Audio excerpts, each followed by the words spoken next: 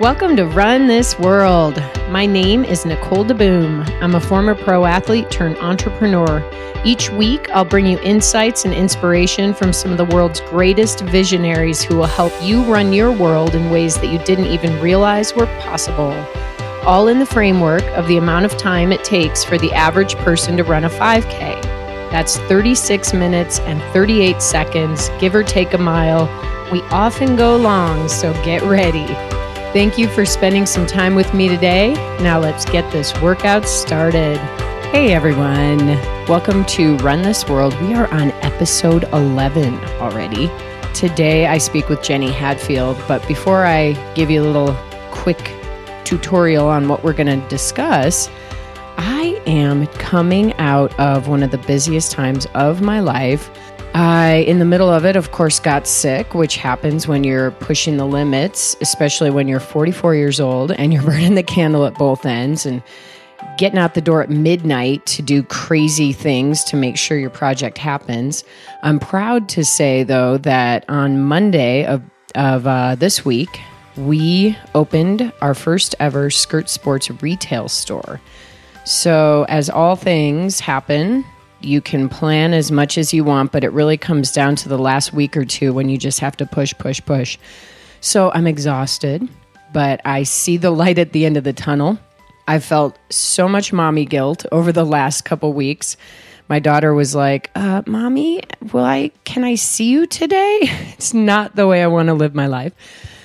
So anyway, I just wanted to fill you guys in. I haven't posted a whole bunch of interviews for the past couple weeks because I have been just in the weeds, as I like to say, back from my waitressing days at Murphy's Grill in Boulder. Anyone who's in the restaurant industry knows what in the weeds means. And it doesn't mean what you think it means in Colorado right now either. All right. So with that, Jenny Hadfield is a really special person. She is, I would say, one of the best real person running activists out there. She will tell you her whole story today. She's married to a legend in the sport of running as well, a guy named John Bingham, the Penguin. And between the two of them, they are quite a powerhouse couple. Jenny's also a friend of mine. I met her years ago. I highly respect everything she does to help people get healthy and stay healthy. Today, we talk about how running and walking can be for everyone. We talk about her training philosophy, which is really interesting. If anyone listening has been wondering what kind of running and training program to look at, definitely check hers out. We talk about her philosophy on time versus miles. This is a big debate too. Do you train by time or do you train by miles? And she's a big believer in the idea of small, attainable goals. So she'll talk a little more about that.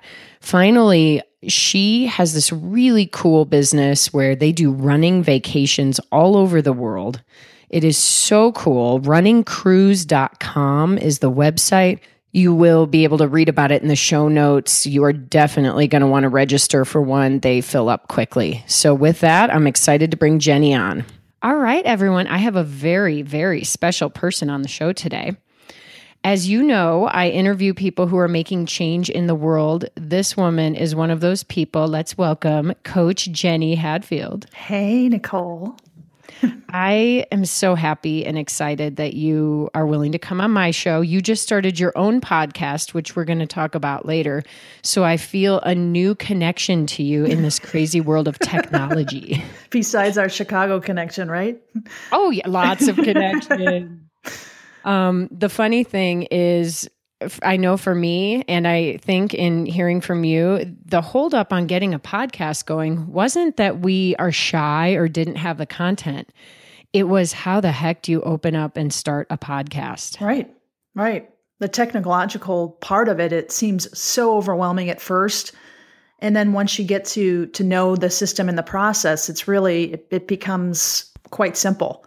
I know. Is kind of like that for everything in life. And I think that's a perfect way to open up today's show because you are one of the most, I'd say, powerful influences in running because I think you've been one of the people who pioneered making running accessible to all people.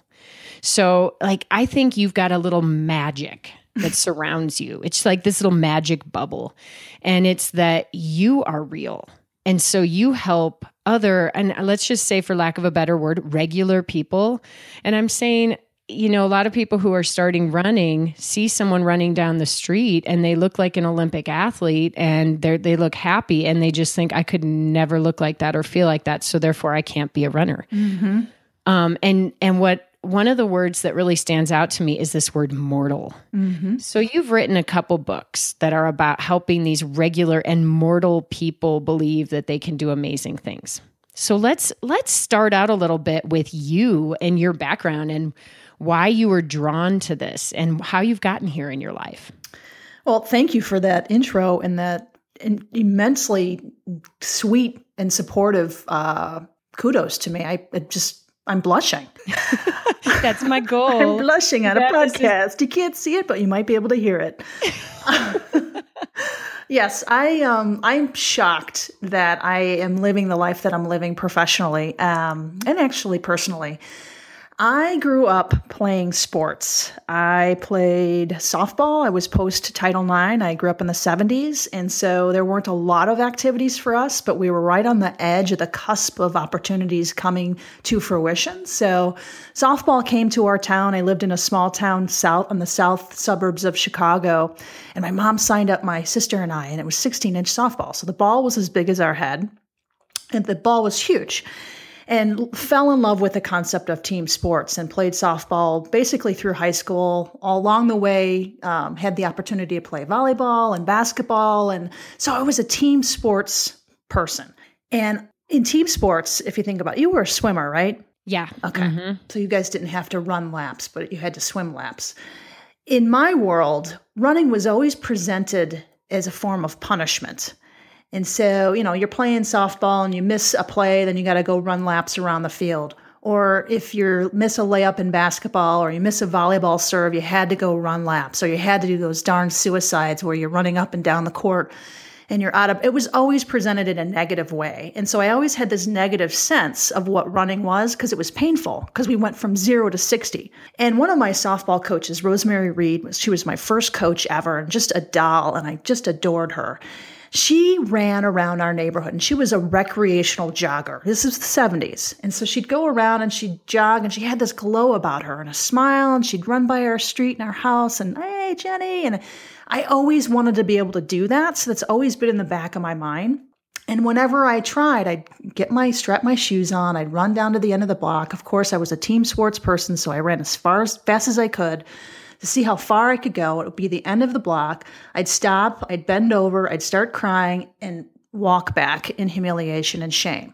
And so that was my kind of essence of how I thought of running and how awful. It was a huge mental barrier for me. And I got my degree in exercise science and health promotion and physical education in Wisconsin. And after I got my bachelor's degree, I went and did an internship at GE Medical Systems because I wanted to get into corporate fitness. And I walk in, I'm all nervous. I walk in on my first day, and it's a huge fitness center, 40,000 square feet.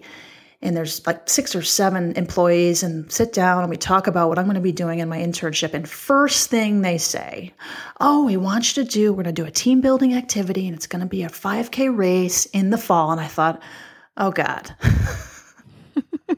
I can't run. I hate running.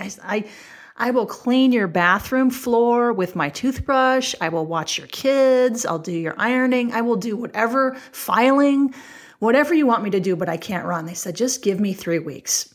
So I gave them 3 weeks. Yeah. Jenny, this is really funny because you equated cleaning a bathroom with a toothbrush and watching kids as both the most horrible things for work in the internship. Well, not horrible, but yeah, that's probably not good, is it? Anyway, they convinced me. I gave them 3 weeks of my life. And what they did was there were 3 or 4 of us that would go out at most lunch hours during the day. And they started me with walking. I was overweight. It's probably 15, 20, 30 pounds overweight, somewhere in there, and not in the best shape of my life. And so we started with walking because that's where I was fitness-wise and health-wise. And, I got done and I thought, gosh, I can do this. We had a great conversation along the way. It was very social. They were motivating me and they weren't trying to kill me. And then along the way, it was about a 3 or 4 month process. They started sprinkling in like 15 to 20 seconds of running every couple of minutes. And it was almost like I didn't even recognize it because we were having conversations and they were almost just sprinkling it, here or there. Let's try a run. And so I'd be able to finish. I did finish that. And again, having fun, I finished happy and I wanted to do it again. And then I wanted to do it again. And little by little, they started adding more and more running time. And by the end of that season, I was able to run continuously for 30 minutes. I finished that race. I was almost last and I was beaten by a 72-year-old man. And they announced it on the PA system. But none of that mattered because I did something that I thought I never could do. And I kind of broke through that mental barrier that I had with running and learned how to adapt to the demands of running. So fell in love with it after that. And it changed my life. And I think them giving me that opportunity, the essence of what I do, I feel like I give that to folks that believe that they can't run. And then all of a sudden, here I am, I'm doing a 5K and it's a life changer. I mean, how many finish lines have you crossed? It's amazing. It's an amazing process. Finish lines are special places and they are literal finish lines in racing, but you can definitely take that concept to all kinds of other things. Mm-hmm. This is really cool because I made a few notes from when you were talking. They basically tricked you into running. They did. And you were an intern who sort of needed to impress them. So when they said, we're doing this team building thing, you couldn't really say no. You just had to sort of do it. Right. But what's really funny is that you said they announced on the PA, Jenny Hadfield just got beat by a 72-year-old man. Maybe not it was quite. Like a final sprint between me and the 72-year-old guy. Man. But there's so many fast 72-year-old. Oh my God, yeah. I don't blink an eye. I just interviewed Gunhild Swanson, which anyone who's listening heard, on the show prior to this. And she's 70 and just finished the Western States. Hello. Unbelievable. I know. So I love your background in getting into the sport because, like I said at the beginning, so many people feel barriers. They don't know how to get started and they just don't think they could ever be one of these people and go from hating running and mm-hmm. thinking of it as punishment mm-hmm. to having a life that actually includes running in a huge way. And once you get over the hump, and I got over the hump, believe it or not, after that first walking session, because I thought, okay, if this is running, I can do this. It's the core of the philosophy that I teach is that you've got to start from where you are. If you're starting out the way I did on my own, trying to get to the end of the block as fast as you can, it's never going to work. And it doesn't work with anything that you go at in life that quickly. It just doesn't, your body needs time to adapt to the demands of running. It's a high impact activity. It's also high cardiovascular. So the more gradual that you do it, the more readily your body will adapt and the quicker that you'll be able to run continuously. And once you get into a continuous, whether it's run walk or you're doing more walking than running or you're actually doing all running, oh my God, is it empowering? It's unbelievable. I think that's one of the things I love about you with your training programs is that I'm going to direct everybody to your website here. So you'll take a look at the show notes and you'll get the links. But Jenny has a huge slew of different training plans for all distances. But not only that, you have all levels included. Mm-hmm. So maybe you can talk a little bit about the training plans in case some people here are interested in checking them out. Yeah, when I started doing all this running stuff, it was back in the 90s. And back then, there was no internet, let's face it. There were no Google. You couldn't get plans online. You couldn't get plans via email. There was none of that stuff. There were books, Runner's World, lots of great resources. But back then, the second running boom hadn't hit. So it was really for hardcore runners, people that wanted to run 7 days a week. So you open a book and it would be all about running, 6-7 days a week. And I grew up in professionally in this fitness realm where I understood that, having a strong body was important, having a flexible body was important, moving different ways, moving your body and your joints different ways with different cross-training levels. So I started kind of creating my coaching philosophy while I was the director of the Corporate Fitness Center for Discover Card in the Chicagoland area. And this is when after I did the 5K, went on to do 10K, half marathon, like we all do, like many of us do, and ended up doing marathoning. And I started to have employees come into my office asking me, how do I train in my busy life for a marathon? I want to be able to do this marathon. There weren't a lot of half marathons back then. And so I sat down with them one-on-one and just kind of crafted plans based on their fitness level, because we used to do fitness testing. So I'd have that access to that, what their flexibility was, what their strength was, what their cardio was, what their body fat was, all those variables that we plugged in.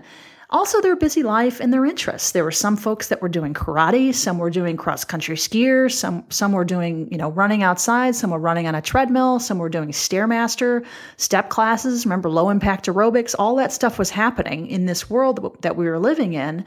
And so I started using those as ingredients in everyday mortals' lives. There was no information on that anywhere out there, but I just felt like, that's how I train, and I can see their bodies may not do well with a 7-day running, nor do they want to run 7 days a week. So started weaving this concept in based on what they wanted to do, what their interests were, and then kind of wove in the core principles of training for a marathon or running in general. And it really was a fascinating process to see how they responded and how successful they did. And actually the rate of injuries too were a lot less. So that's kind of where my coaching philosophy started, was within the fitness world. So you see a lot when you look at my plans. I've got over 30 template plans on my website, and for every distance. So it starts with a learn to run. It's called the 0 to running. Go from 0 to running and over a period of time. It's a 10-week plan, but I always encourage people to do what I did and take your time. You might have to repeat weeks. Then I've got 5K, 8K, 10K, half marathon, and I just put some 50K plans on there as well. When you look at those plans, they're on a continuum. So there are 5 to 6 levels within each distance. So it starts off with a walk plan, and then it goes walk, run, and then there's a run, walk plan, a beginning run, intermediate, and advanced. So depending on where you are fitness-wise, you can plug yourself into that continuum, and you can stay there or you can progress. And that, again, that goes back to how I coach people, how I learned to coach people. And it blends in all those elements of cross-training, of flexibility, of strength, so that you're a balanced runner. Growing up as a swimmer, I wish this kind of philosophy existed. I mean, back then, it was all about more is better. Mm-hmm. And I think the same applied to the world of running. More is better. You got to run at least 100 miles a week or you're not a real runner. Honestly, I don't know if I don't run 100 miles a month right now. I barely run 10 miles a week most weeks. Mm-hmm. So I think that is one of the things that often would put people off. And what I love about what you've done is you are such a good listener, and you've learned the concept of cutting the junk miles and getting all the right quality in. Would you maybe expand on that a little bit? Yeah, absolutely. And everybody's a little bit different, but the everyday mortal, let's start with professional athletes. That's your profession, to get out there and to train and to race. That's how you're making your money and paying the bills. So it's when you look at somebody who is doing that for a living, yeah, they're getting in over 100 miles a week. But if you break that down, it's hours during the day. If I did 2 workouts and I went out for a 20-mile run in the morning, it would take me 4 to 5 hours, where a professional athlete, they're going to get that in an hour and a half, 2 hours-ish.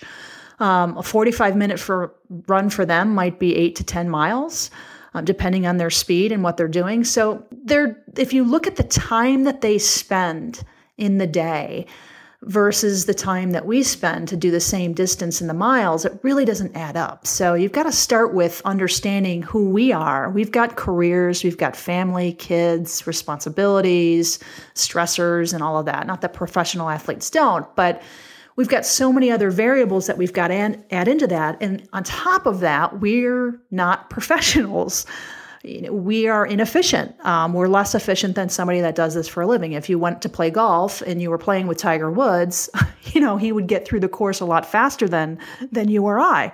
So if you went to run with Meb or Dina, you're going to get through the course a lot slower than they are. That's just a reality of who we are. And that's okay. But you've got to be able to plan your training around who you are and where your strengths are. And for an example, if I have a runner that has inefficient form and high risk for injury, I might take them and have them do their high intensity work on either an elliptical or a bike or something with low impact. So then we can balance that off with some easier effort base building running. So just one example of how, you can train an athlete or train an everyday mortal differently than what you might see in a book or on paper.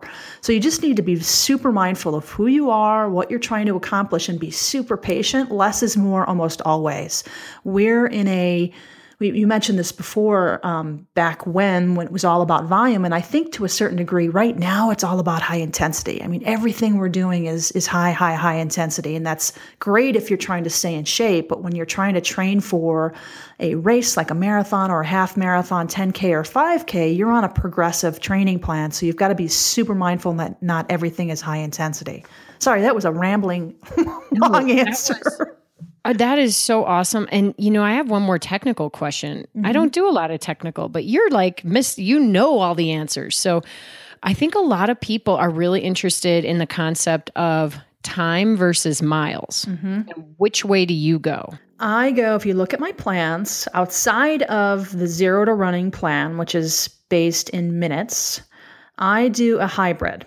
The midweek workouts are in time, so they're usually Monday through Sunday. Midweek, anything outside of your longer weekend run is in minutes, and the longer runs are in miles. And I do this because if it's a template, I don't know who I'm coaching, right? Anybody could download that program. So let's say there's a 6-mile easy run on Wednesday. Well, that could take one person an hour and a half to 2 hours, and it could take another 50 minutes. And the person that runs it in 50 minutes might not get enough training, and the person that's running for 2 hours is going to be overtraining. So to avoid that, I use minutes. And so everybody gets a good amount of training, quality training based on which level program they're following without overtraining, without undertraining. And then the longer miles, I use miles so that there's a sense of a percentage of what they're training for. So the longest distance I typically go for a marathon for a beginner or intermediate is 20 miles.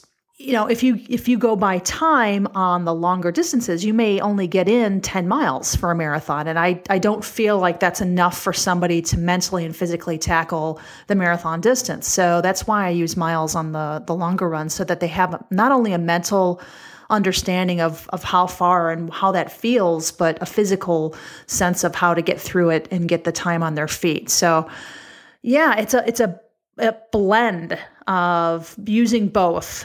It's brilliant because I think a lot of people have hangups on the mileage they do. Yeah. And taking that pressure off and saying, you're just running a 30-minute run today. Mm-hmm. It doesn't matter if you go 3 miles or, 5 miles or 1 mile. Like, you just need to get the time in. But it's the confidence of knowing that they can actually finish a distance is going to come from doing a certain amount of mileage. However, you don't want to do so much that you hit like diminishing returns or injury, or they can't recover from it. And for the everyday mortal, that's more of what I see is they're overdoing. And this concept came to me because a lot of the programs that were out there were saying, oh yeah, go do a 10-mile run on Wednesday. Well, for somebody who's running now my pace too, that's a couple of hours. Who's got a couple of hours on a Wednesday to do that? And people were trying to, clients that I were seeing and emails that I were getting, people were trying to get that in. And not only was it a lot of time during their day, but it was having them train well beyond what their fatigue point is.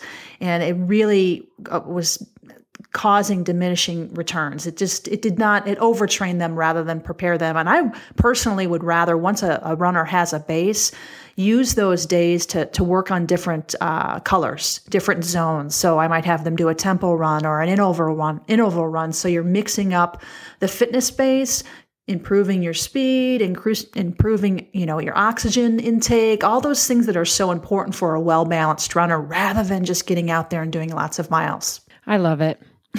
You just have such a balanced approach in so many ways. I think I'm going to shift us for a minute here. Okay. And talk about something that is often on the minds of women especially, but men too, at different phases in their lives, and that is body image. Because you hit on this a little bit with your own personal story and how, your path towards joining the running world. Will you share just your thoughts on, what you see about women and men getting into the sport and how running can affect their sense of self? Yeah, this is still something that's very personal to me. It's, growing up, I was a relatively normal weight, and weight was never an issue in our family. And as I made my way through puberty, that changed. I wasn't obese, but I would definitely probably 15-ish pounds chubby, overweight, and felt that in my body, just really uncomfortable in my body. And as I made my way into becoming a woman, the pressure really got to me. And being in the fitness field, oh my gosh, the pressure to be perfect and the pressure to wear back then the tights and the leotards and the knee highs and leg warmers and to look a certain way and be in the fitness field was really quite stressful. In running, when I started running, it really helped me to lose weight in a comfortable way, not in an obsessive way. It also helped me become more confident in a way. And I think part of that goes with the doing something that I never thought I could do. And I think the other part of it is just putting right, left. No one else is there unless you're running with a girlfriend or a group. But it's you. You've got to power yourself from start to finish. And there's something very meditative about both walking and running that I think helps define who you are. And it may just last for the 30-minute run that you're out there, but it plants a seed. And when you continue to do that and other workouts, it continues to remind you of who you are, coming from the strength from inside. Because when I'm out there running, I did a run this morning, I just feel like it's all together. That may not be a great way to define it, but I just feel like it's meditation to me. I'm not sitting in a room, with my legs crossed breathing, but I am breathing hard and there's a rhythm to it. And it's just me. And I'm thinking through the process of what I'm going to do today. How do I feel about myself? And I breathe through it, which is very similar to what you do when you sit and meditate. So I think there's a physiological sense that happens when we work out, but I think running and walking is one of the most primal things that we can do. We are made to run and walk. So I think there is something meditative that happens. There's something very Zen that brings us back to who we are. But yeah, I think that in the fitness field and in the world in general, I think there's so much pressure to be a certain size or a certain body weight or a certain body fat percentage. And the images that are presented to our youth, it's stress, and I think that's beginning to change. You look at is it Amy Schumer, the Melissa McCarthy and Amy Schumer who are starting to set trends on just body beautiful, no matter what you look like. It's understanding that your body is a beautiful thing. I think women like that. I also think men that are doing that as well are planting the seeds for our youth to understand that who you are starts with the inside, not the outside, and moving it from there. I also think that our world is, especially our nation, is overweight. We have a huge issue with our food. We have a huge issue with obesity, and that all ties into it. So I think there's a combination of how do we live a healthy life and a balanced life, but understand that our body image starts with the inside rather than the outside. There's confusion there, and I think we're working through that as a culture. I definitely think we're progressing too, but it's still there. And women especially, and men too, are often tied to the scale. Oh, yeah. And imagine if there was no media or social media. Maybe it wouldn't be that way. I don't know. But this need to compare, to try to improve yourself by changing yourself, it's definitely unhealthy. And what you said about running is that it brings you back to it's like your head, heart, and core are connected, right? Body and mind. Which is probably a lot of what meditation is. Do you meditate? I try. I try. I try so hard. I do this 1-minute breathing exercise that for me is like climbing Mount Everest for meditation. So I'm very proud that I'm able to do that. I try to do that in the morning. I try to do that in the shower and just kind of set my intention for the day, thinking positive thoughts, focusing on my breath, setting the tone for the day. I'm not as good at it as I should be, but I find for me right now in my life, going out for an afternoon walk just to get out and get some steps in, because I sit so much for a living now, that helps me kind of bring things together more so than sitting down for 20 minutes. So, I try and balance the two: breathing in the morning, setting my intentions, and then getting out in the afternoon to get some sunlight and just kind of clear my head. I love this idea of a 1-minute breathing exercise is being very difficult for someone who is new to that world or still adapting that skill. I would also find it to be like climbing Mount Everest. I struggle with yoga. I mean, it's, if my heart rate's not up, it's difficult for me. So I totally understand that. And I actually think it's totally relatable and goes all the way back to your running history of you're running for 1 minute at a time. And a lot of your programs start with running for 1 minute. And that's all you need to get started. 1 minute. Yep.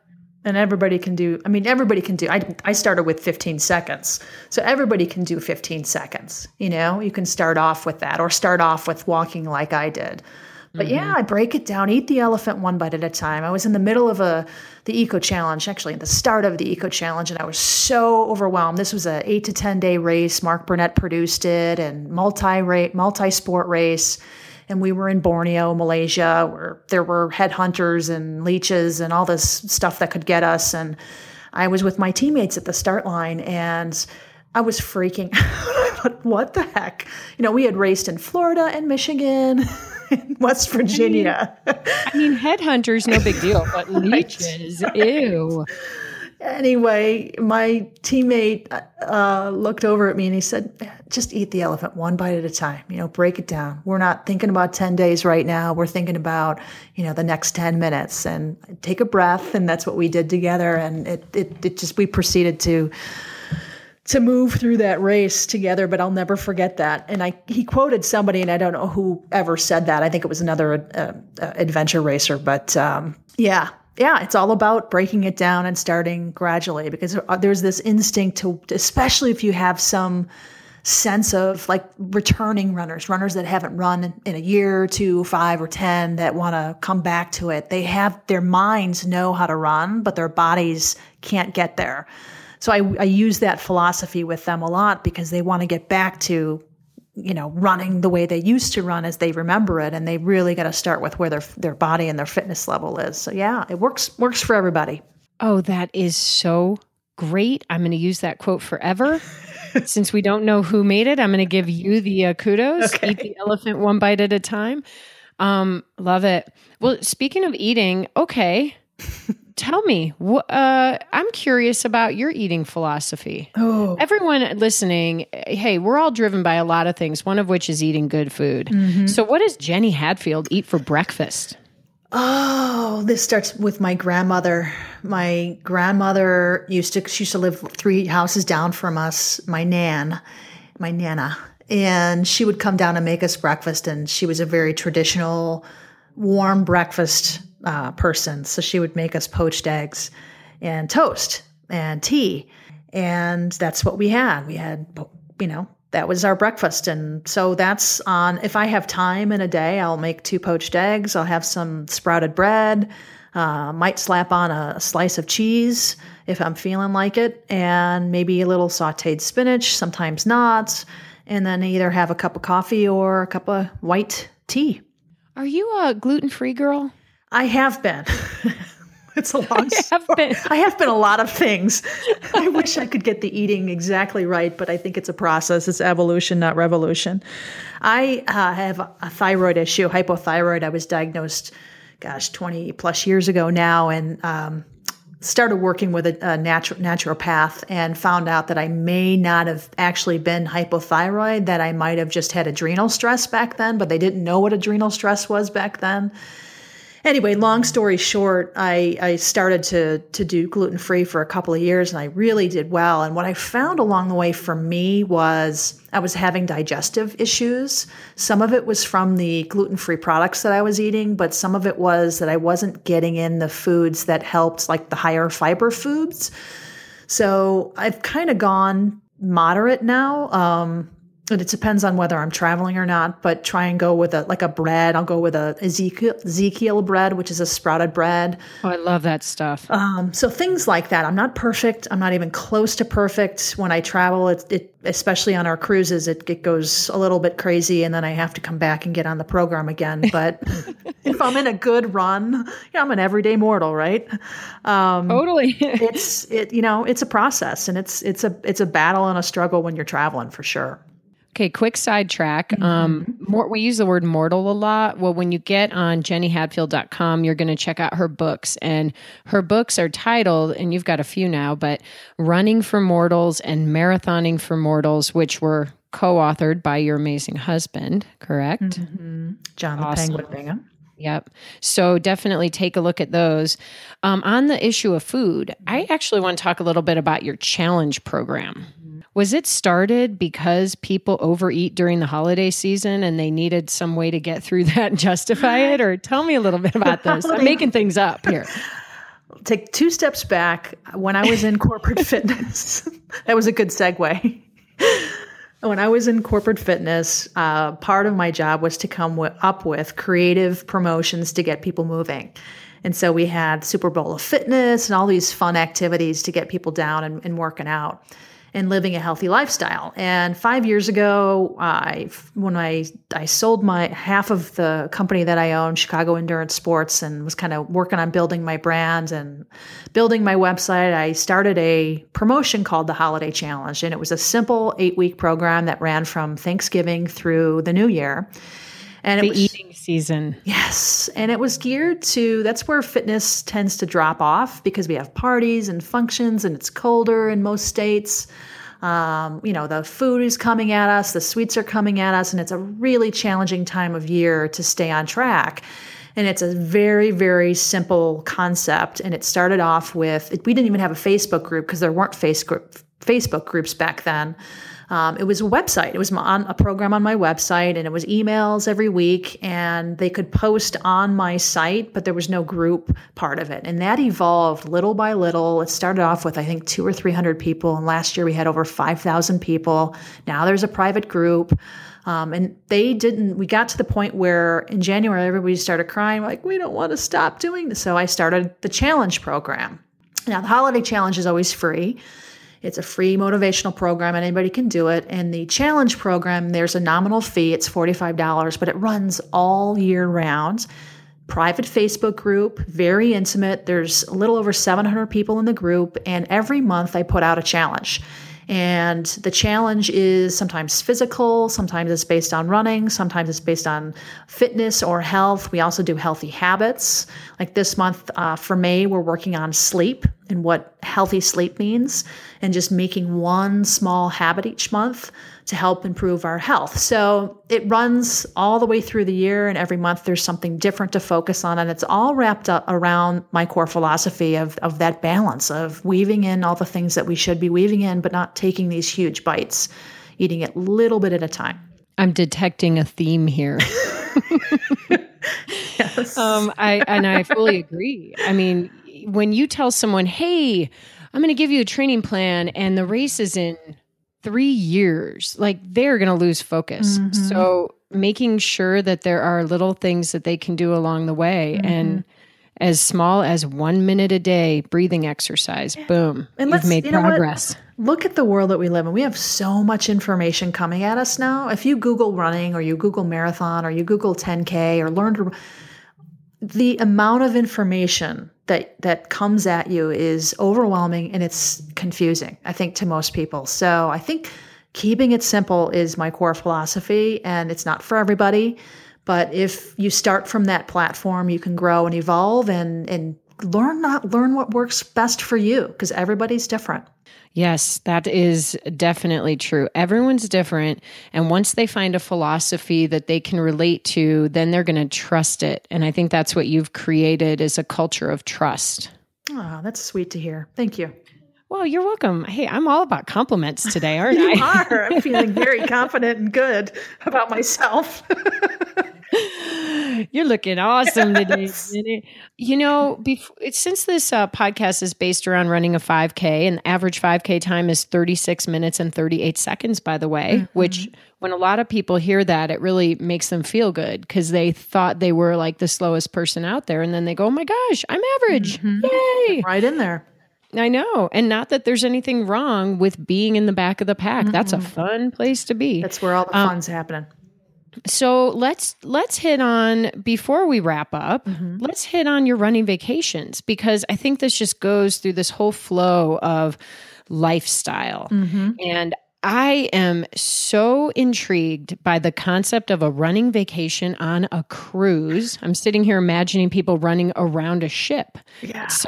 I'm sure that that's not what happens. And maybe you can explain what these running vacations are and how they started. Yeah, it started, vacations for me growing up. My mother did a fantastic job. It was a time when all of us came together and had a wonderful time. They used to put us in a van, drive us down to Disney World, and it was a wonderful, wonderful time in my life, good memories. And so vacations for me have a very good connotation for healing and restoration and fun and getting off the grid and all those wonderful things that happen when we're away from our day-to-day lives. And John and I, my husband and I, he had started a production company, race production company, John Bingham Racing. I had part owned Chicago Endurance Sports. And I was doing all the adventure racing, and some of the adventure racing included some stage race, which means you do part of the race each day. And we had done a cruise with Runner's World. It was a very traditional cruise where you kind of stopped and there were clinics on board, and we did some jogs along the roads, and then we got back on the cruise and we kept going, and they stopped doing that. And we while we were on the cruise, we found out that they weren't going to continue to do that. And John and I said, gosh, this would be a great idea to do as a staged half or full marathon. And so we started in Alaska, because that's the one that we were doing. And we put together 5K, 10K, and we do have a half marathon option, or 5K. So runners can come along. They get on board. There's usually 100 to 200 of us on board. All of us are walkers, run walkers, or runners. So immediate connection. We're all there, and you can do a 5K, you can do a 10K, or half marathon distance. When we stop in a port, we meet with the locals, and they take us and wrap the courses around the jewels and gems, which is something I learned from Mark Burnett in Eco Challenge. So you're not just running along the sidewalk when you get off the cruise ship. You are running through the Tongass National Forest and along the Mendenhall Glacier, so you can see views of the glacier. We do a fun Gold Rush amazing race in Skagway, and then we do a hike to a lake in the mountains at altitude. And it's all wrapped around exploring the regions in a very unique way on your feet. And it's with like-minded, fun people. There's no competition. We set it up like the Tour de France. So each day there's stage winners. You can win the stage. Sometimes we do it with playing poker and whoever draws the ace. Sometimes it's based on predicted runs. So it's all about pacing. But it's all about being competitive with yourself or not. It's your vacation, and just doing and seeing things actively on vacation and balancing out the intake with the outtake. Oh, good Lord. I think we all want to come, especially to Alaska, but don't you have some other locations now too? Yeah, we do. We started Alaska in 2006, so we've been doing this 10 years now. Then we added the Caribbean. And now we're doing them we're going to do a land-based in Tuscany that's sold out. We're doing the south of France on a riverboat, which is fantastic, in the fall. In Hawaii is coming up in 2018. We're going to that one, remember? Hawaii will be all the islands, which is so cool. Yeah. And then, we do some land-based. I do some a little more rugged, adventurous trips. We're doing the Inca Trail Marathon Adventure. So you're doing the 26 miles on the Inca Trail and the finish lines at Machu Picchu over 4 days. Fantastic events. I'm doing a Kilimanjaro climb in Africa in 2017. So it's all about having that little bit of challenge, but, also having a lot of vacation and just vacationing with fun people. Personally, there's nothing wrong, in my opinion, with the, 1 week beach vacation, just lay around. And some people really need that. But I personally am not built that way. And many, many, many women that I hang out with who enjoy an active lifestyle would prefer an active vacation. And for those people who actually feel they have to get in a race to feel like it was more of this racecation concept, for some of your events, you actually do have like a 5K at the end, don't you? Yeah, we do. We tend to not call them races because they are boutique. They're events that we create and that are produced solely for us. So we call them events, but you can race them, you can run them, you can walk them, you can sleep in and not do them at all. But in each port we do something, and sometimes we'll do an excursion like a kayak or something different on a specific day. But you don't have to do any of it. Most people do most of the events because they're so fun, and we wrap them around. Like our event in Ketchikan, we take them out to the Tongass National Forest. It's our last event. It's a 5K or 10K through the trails, and then we have a fresh salmon bake, craft beer. We have vegan options, and if you don't eat fish, but I mean, how often can you go have fresh salmon cooked on a grill in the middle of Alaska? So, and then for folks that don't, in the Caribbean especially, if you really enjoy laying out in the sun, you get your workout in the morning, you get to see and explore like an excursion, and then you come back and you lay out by the pool all day. Or, we go to Megan's Bay in St. Thomas, we start and finish there, and then you can go stand up paddleboarding, you can just lay down on the sand and relax, go for a swim. So it's a cool balance of being able to have that down zen time and chill time, but also get in your activity as well. Oh, I love it. I love it. Okay, so they can find all this information on your website, right? They can find it in two places. They can go to CoachJenny.com or they can go to runningcruise.com. Ooh, I love it. Okay, well, I'm going to be up there. I'll be taking the next slot on every single one of these. So hurry up, folks. All right. So we are a little over our 5K, and I like to end every episode here with the name of the podcast is Run This World. Every single person I bring on is a visionary. And what I like to do is ask you, what is one nugget, one thing, one piece of advice you would give people that will help them run their worlds in a bigger and better way than they do right now? Good question. I think it ties back to what I was saying earlier and how I try and live my life. Keep it simple. Don't try and overcomplicate things. Take it one bite at a time, 1 mile at a time, sometimes one breath at a time. Break it down because we live in a stressful world and we can get overwhelmed very easily. And the concept of consistency starts with really breaking it down and digesting it one bite at a time. Is this a podcast about food today or running? It's kind of turned into, I'm getting kind of hungry, actually. Me too. I love that advice. Keep it simple. I mean, it works in so many ways. Thank you, Jenny. Thank you. Are amazing. Thanks for sharing all this wonderful, great advice and experience with us. And gosh, congratulations on your new wonderful podcast. Yay. All right. Well, I'm going to have you on again soon. So we'll come up with another new great theme. Awesome. All right. Thanks for coming on the show. All right. Take care. All right, everyone. So how do you love that, Jenny Hadfield? Eating the elephant one bite at a time. I think it's my new favorite saying. Definitely go on to NicoleDeBoom.com and check out the show notes for Jenny Hadfield. You'll want to check out JennyHadfield.com. You would definitely want to sign up for a running cruise at runningcruise.com and check out her challenge too, especially when the holidays come. Right now, maybe you won't need the motivation as much, but during the eating season, her challenge is tough to beat. So I hope you enjoyed today's episode. I certainly did. If you have any kind of suggestion for future interviewees, let me know. You can also check me out on Facebook and Instagram. I'd love to hear from you. So that's it. You know what time it is. It's time to go out and run this world. Have a great weekend, or workout for that matter, and I'll see you next week.